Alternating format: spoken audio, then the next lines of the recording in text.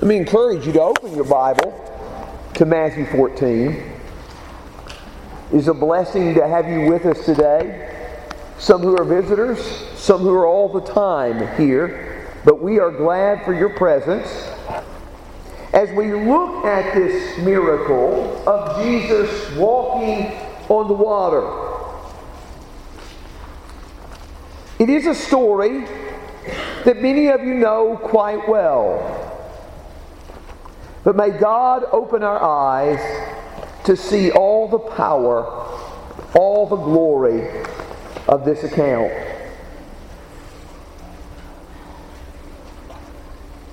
The first part of this, in verses 22 through 33 that we read today, immediately he made his disciples get into the boat and go ahead of him to the other side while he sent the crowds away. After he had sent the crowds away, he went up on a mountain by himself to pray. And when it was evening, he was there alone. But the boat was already a long distance from the land, battered by the waves, for the wind was contrary. And in the fourth watch of the night, he came to them walking on the sea. When the disciples saw him walking on the sea, they were terrified. But Jesus said, and they said, "It is a ghost," and they cried out in fear. But immediately Jesus spoke to them, saying, "Take courage, it is I. Do not be afraid." Peter said to him, "Lord, if it is you, command me to come to you on the water." And he said, "Come." And Peter got out of the boat and walked on the water and came toward Jesus. But seeing the wind, he became frightened. And beginning to sink, he cried out, "Lord, save me." Immediately Jesus stretched out his hand and took hold of him and said, "You of little faith, why did you doubt?" When they got into the boat, the wind stopped. And those who were in the boat worshipped him, saying, "You are certainly God's Son." Continuing to read of his mass healings, the Bible said when they had crossed over, they came to land at Gennesaret. And when the men of that place recognized him, they sent word into all that surrounding district and brought to him all who were sick. And they implored him that they might just touch the fringe of his cloak. And as many as touched it were cured. Let's look at the text and reflect upon it and see what it tells us about God, who is always the key character of Scripture, and the clearest revelation of God is found in Jesus. What does it tell us about Him? What does it tell us about disciples?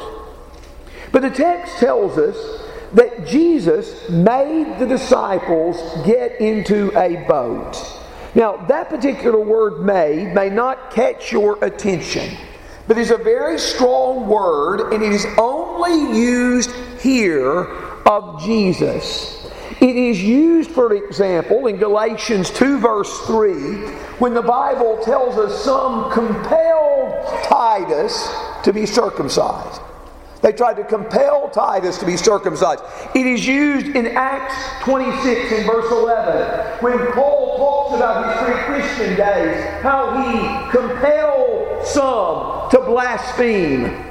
It is a strong word, and only here, again, that verb is used with Jesus. Why is Jesus so strong in sending his disciples away?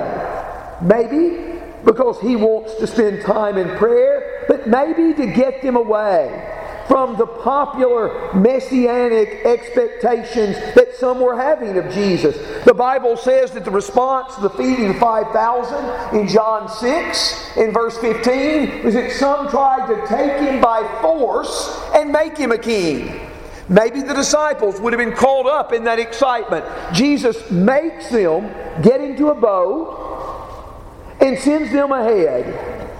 And after sending the crowd's way, Jesus is by himself.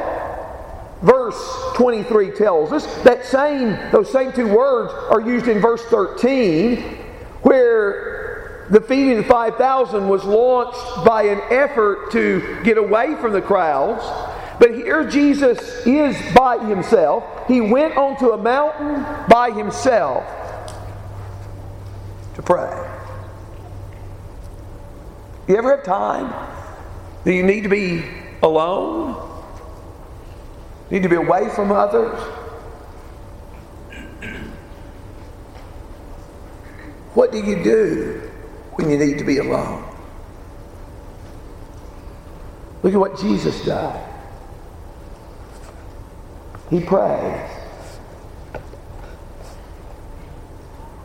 And the Bible tells us it was evening. He is there alone. But the disciples whom he has sent away are having quite a struggle. The text tells us in verse 24 they were a long distance from land, and the text says battered by the waves. The ship they were in was battered by the waves in verse 24. Now, that particular word, battered, sometimes refers to the hostility of demons and demon possession. Matthew 8:29, Mark 5 verse 7 are examples. In the song that Mitch led a moment ago, there is an allusion to demons. And that allusion to demons may tie to this idea that some uses of this particular word are connected to people who are tormented by demons. But anyway, battered by the waves. The wind is contrary. It is the fourth watch of the night, between 3 and 6 a.m. And that's going to be significant later. It is the fourth watch of the night. And Jesus comes walking, and they see an image, a figure walking to them. And they are afraid. They're terrified. It is a ghost. And Jesus said, "It is I. Do not be troubled. Don't be afraid." And Peter speaks up. And Peter says, "Lord, it is you." And that does not imply doubt. That is more the idea of, since it is you, let me come to you on the water. Now in these next 5 chapters of Matthew, 14, 15, 16, 17, and 18, Peter will play a unique role among the disciples that's not mentioned in the other Gospels, each of these 5 chapters. Here, Peter said, "Lord, if it's you, let me come to you on the water." And Jesus says, "Come." Jesus walks on the water. Jesus apparently can make other people walk on the water, and he comes. How long did Peter walk on the water? How far did he get on the water? I don't know. It's not stated, but he began to see the wind, or see the effects of the wind, and he recognizes what he is doing. And he begins to sink. And he cried out, "Lord, save me!" And Jesus stretches forth his hand and saves Peter. And says, "O you of little faith." An expression often used in Matthew to the disciples. And when they got into the boat, like the account in Matthew 8, the winds, the waves, the storm, all become still. And they worshiped him.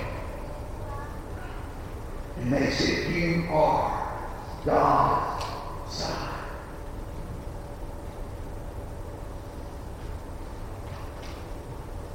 Always, the key character of Scripture is God. And God is most clearly revealed in the person of Jesus.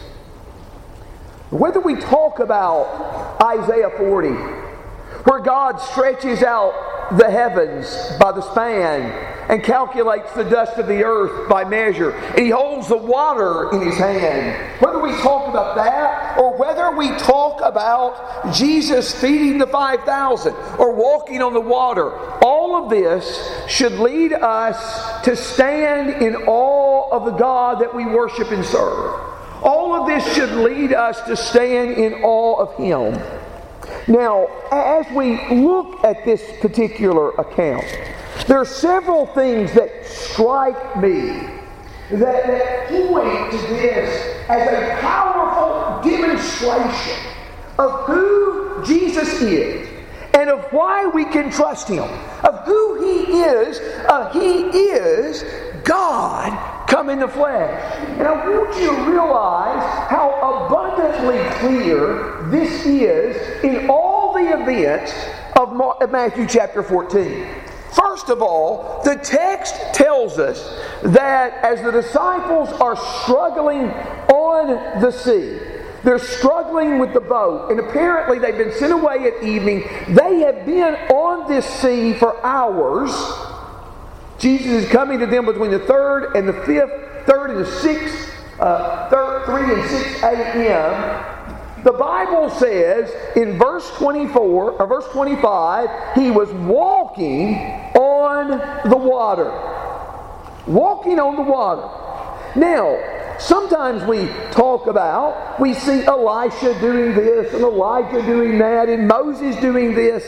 There is no equivalent of this in the Old Testament. Oh, you find the waters of the Red Sea and the Jordan dried up so that Israel may cross over on the dry land. But listen to these words from Job 9 in verse 8. Speaking of God, Job says He alone stretches out the heavens. He tramples down the waves of the sea.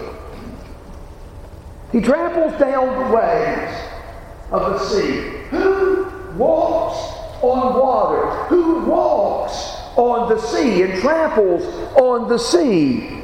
It is God. This is a powerful revelation of who Jesus is. The disciples are afraid. The disciples are thinking that they are seeing a ghost. And they are terrified. And Jesus said, do not be terrified. Do not be troubled. It is I. Do not be afraid. Now, the same words are used in the account in Mark and the account in John. It is I. Now, I want to be careful with the evidence here, because this was a normal way in which people would have identified themselves in the first century. Let me give you an example. You remember when Jesus opened the eyes of the blind man in John 9, and some of the people were saying, He looks like the blind man. He looks like the blind man that was here begging. And the Bible says they're disputing. Some say it was him. Some say he only looks like him. And the blind man said in John 9 verse 9, I am the one. But in Greek, it's the same two words that Jesus uses here. It is I am. So this was a way that people identified themselves in the first century. But in light of this context, I think there is a lot more to Jesus' words. I am. The Lord appears to Moses, tells him to go to Egypt. Moses says, who am I? God says, I will be with you. Moses asked, what is your name? When they asked me, what is your name? What shall I say to them? And God told Moses, say, I am who I am. And I am has sent me to you. When God God describes Himself to Moses, for Moses to reveal and defend His ministry to the people. God reveals Himself this way.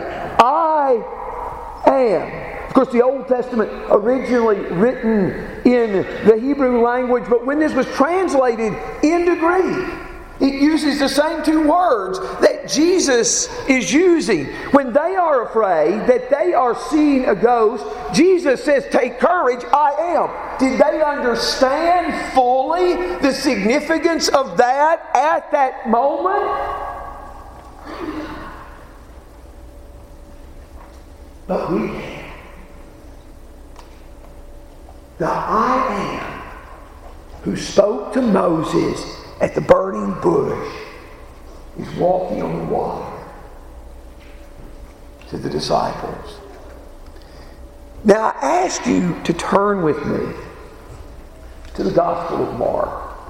And I want to make a point about something that Mark includes that Matthew doesn't. That I think increases the majesty of this moment. In Mark chapter 6, let me just pick up in verse 46. After bidding them farewell, he left for the mountain to pray. When it was evening, the boat was in the middle of the sea, and he was alone on the land. Seeing them straining at the oars, for the wind was against them, at about the fourth watch of the night, he came to them walking on the sea, and he intended to pass by them. Now, I hope you notice that most of what we read is duplicated in Matthew 14. There was an exception, though.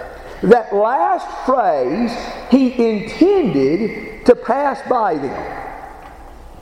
Now, at first glance, that may look like Jesus is just going to walk on the water and leave the disciples in this boat and just walk past them.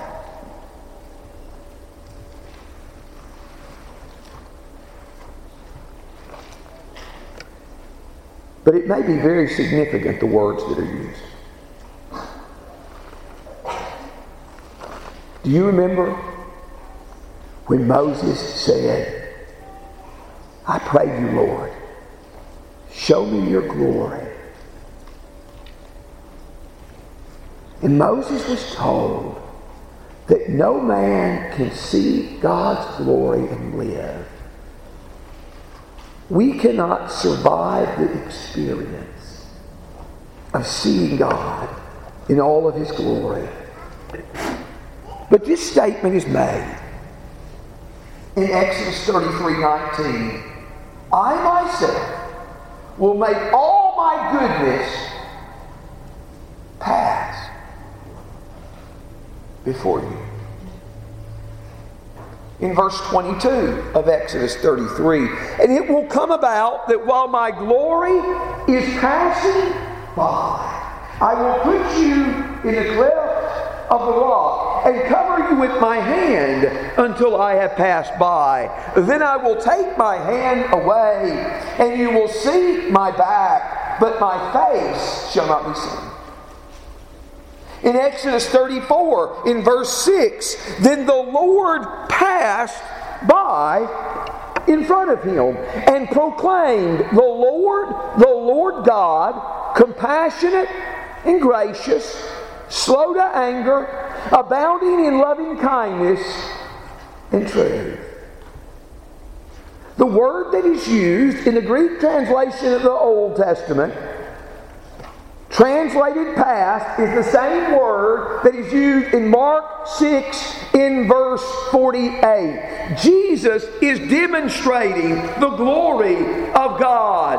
The glory of God. The Lord God, compassionate and gracious, abounding in loving kindness, forgiving iniquity and transgression and sins. Another time this word is used is in 1 Kings chapter 19 as the discouraged Elijah, asked God to take his life. And in 1 Kings 19, verses 11 and 12, Elijah is told, "Go forth and stand on the mountain before the Lord. And behold, the Lord was passing by, and a great and strong wind was rending the mountains and breaking in pieces the rocks before the Lord. But the Lord was not in the wind. And after the wind, an earthquake. But the Lord was not in the earthquake. And after the earthquake, a fire. And the Lord was not in the fire. But after the fire, a sound of a gentle blowing." If we want to see, like Moses, the glory of the Lord, one of the ways to see it is to examine this account, to examine it, to drink deeply of it, to reflect upon it, to ponder it. What does it tell us about who He is? He makes all His glory pass before them as He is walking on the water to His disciples. And they, and we, should stand in awe of Him. Stand in utter awe of Jesus.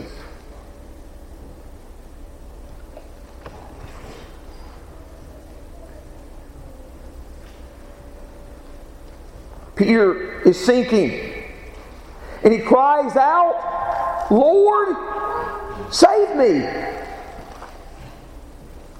In Psalm 69, "Save me, O God, for the waters have threatened my soul. I have sunk into deep mire, and there is no foothold. I have come into deep waters, and a flood overflows me." The waters threaten my life.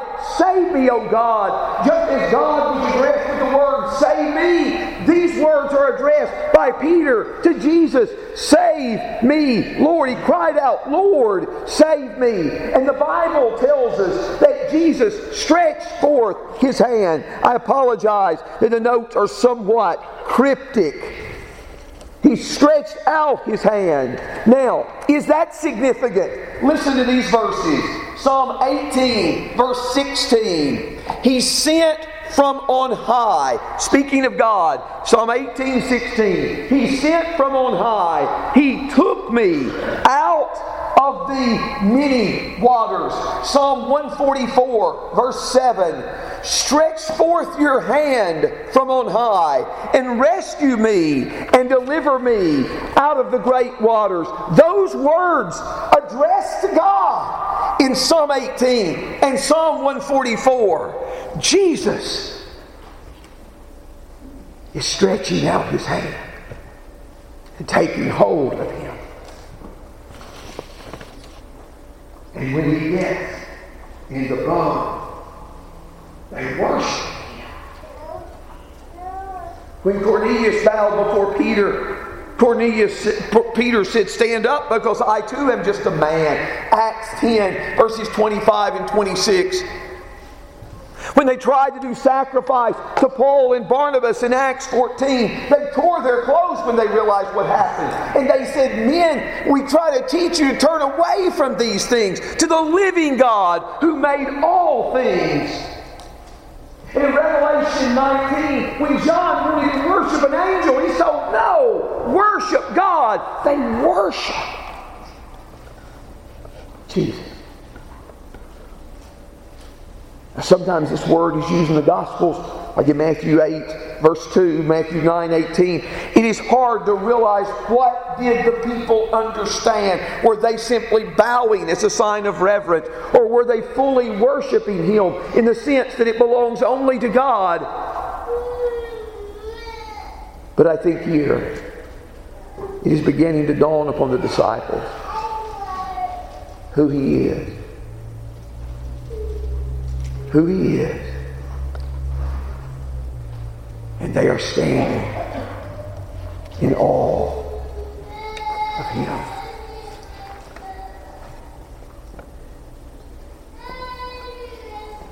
I hope there is a burning in every heart here. I would wish there is a burning in every heart in this world to behold the glory of the Lord.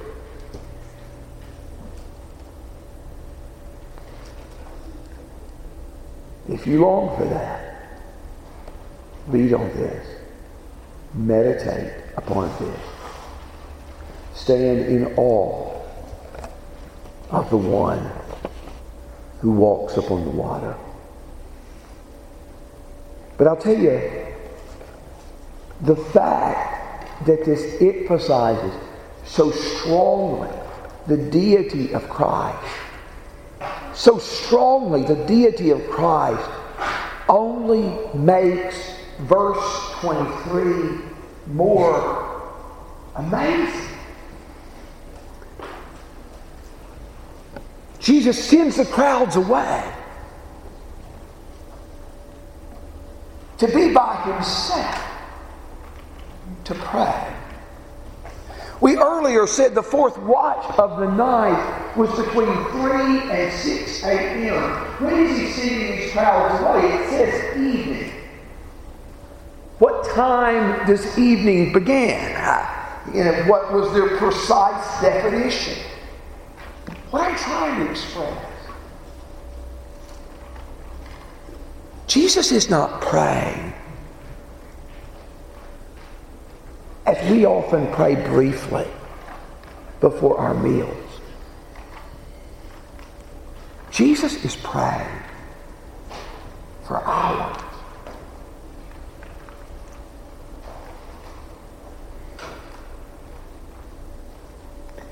There's some 15 times in the gospel Jesus is pictured as in prayer.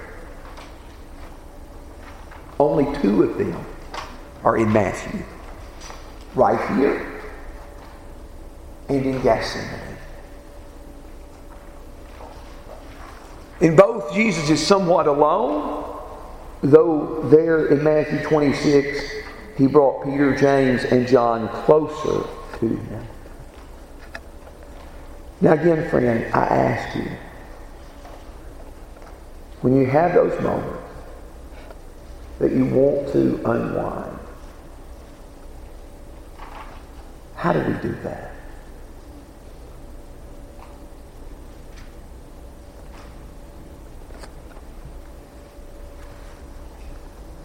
Years ago, a younger man came up to a few of us at there and said he wanted to preach and he would like to talk to us. And there were a few of us in the room. But the one whose words I remember most are Tom Holly's words.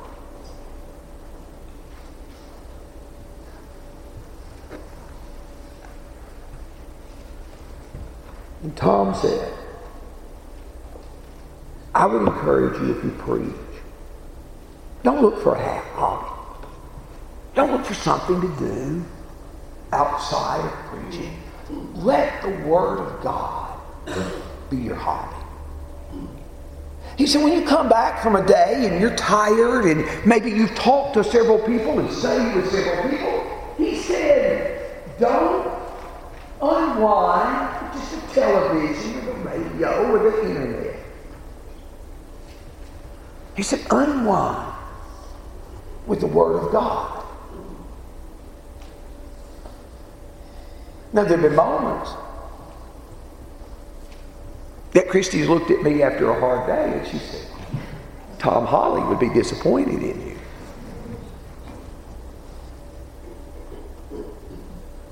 But those words are powerful. Unwind with the Word.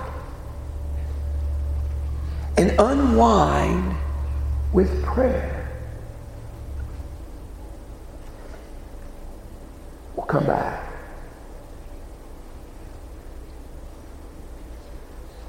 What does this tell us about being a disciple? I think there's a lesson more here than simply stay in the boat and be quiet, which is not bad advice sometimes. But But I think there's a deeper message here. Lord, if it's you, let me cover you on the water. And Jesus says, come. And Peter begins to walk on the water. Peter begins to walk on the water. He sees the wind. He sees the waves. He is in awe, perhaps, of their power. And as he sees the winds and waves, and he's in awe of their power,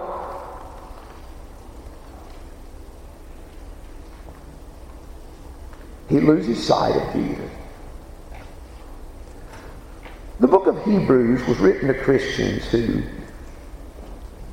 had experienced some persecution for their faith, and things may have been getting more intense.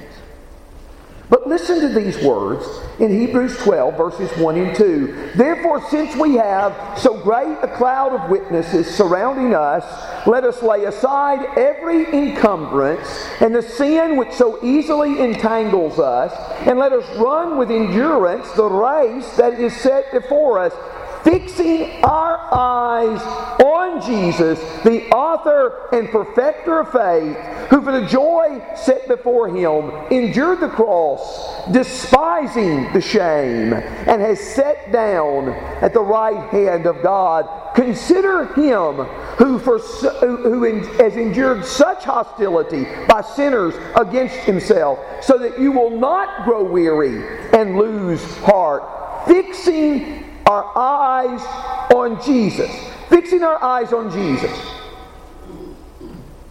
Consider him who endured such hostility, so that you will not grow weary, so that you will not lose heart. The one who endured such hostility is also the one who walked on the water, and they saw his glory.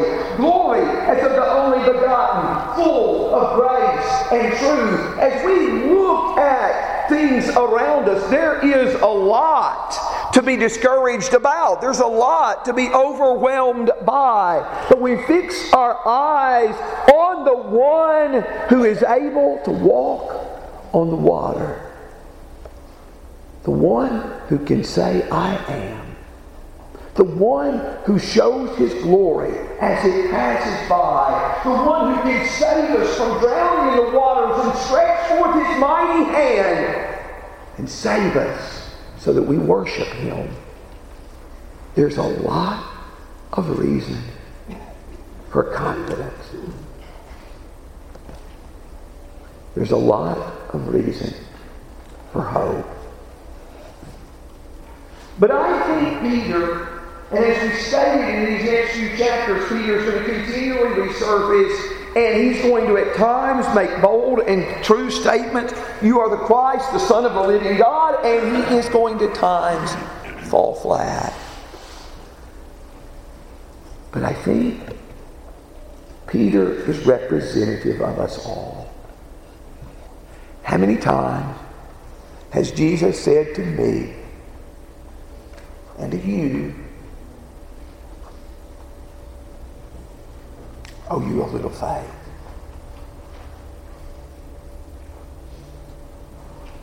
I shudder to think.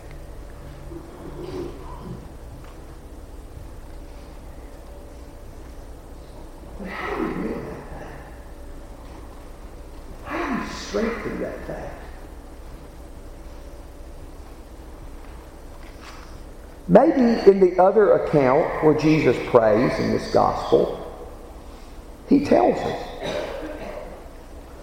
When Jesus prayed in Gethsemane, and he comes back and his disciples are asleep, he said in verse 40, so you men could not keep watch with me for 1 hour. Keep watching and praying that you may not enter into temptation.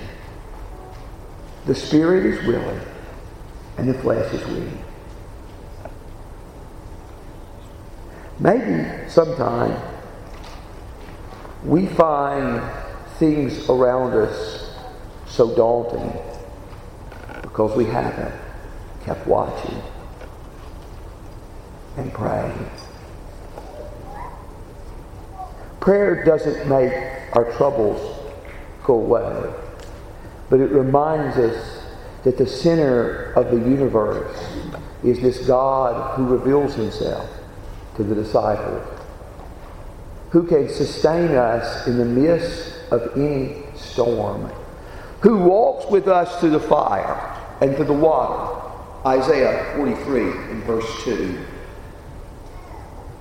And strengthens and sustains us. A reformer in the 1600s was going into an interview with the Queen Mary, who was known as Bloody Mary for a reason. His interview was to last 10 minutes. He was asked, "Are you afraid of standing before the Queen?" And he responded, "How can I be afraid of 10 minutes with the Queen when I have just spent 2 hours with the King? Watch and pray." And that can strengthen us for the storms of life. Let us pray.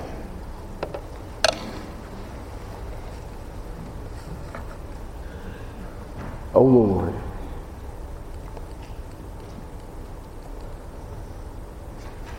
we come before you knowing that we are weak. We are frail. We are sons of the Apostle Peter in this sense.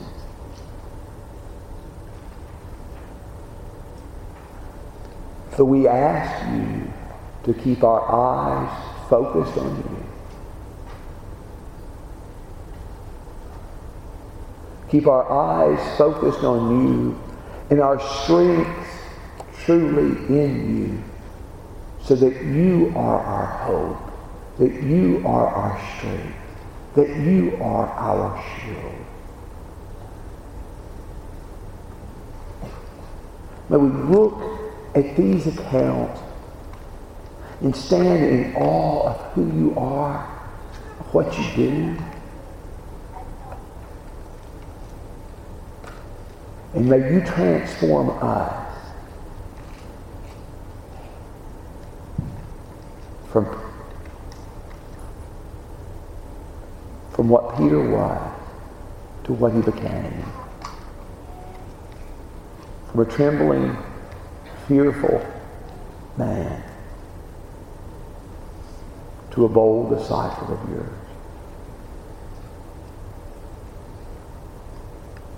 Forgive us of our failures. Forgive us for the times you rebuked us for our little faith. Shape us and make us into your likeness and bring us home so that we can finally see your glory. In Jesus we pray. Amen.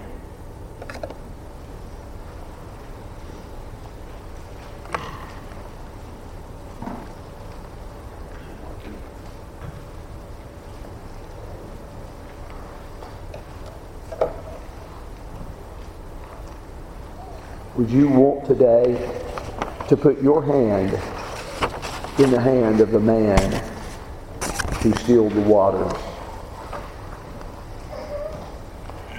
Your hand in the hand of the man who calmed the sea. He was more than just a man. He was God come in the flesh, and he can save you from your problem. He can rescue you from your greatest problem, which is sin itself. Sin and death that is so closely aligned with sin. If you believe that Jesus died and rose again, and you're willing to turn from your sins in repentance, to be baptized for remission of sins. We invite you to come as we stand and sing.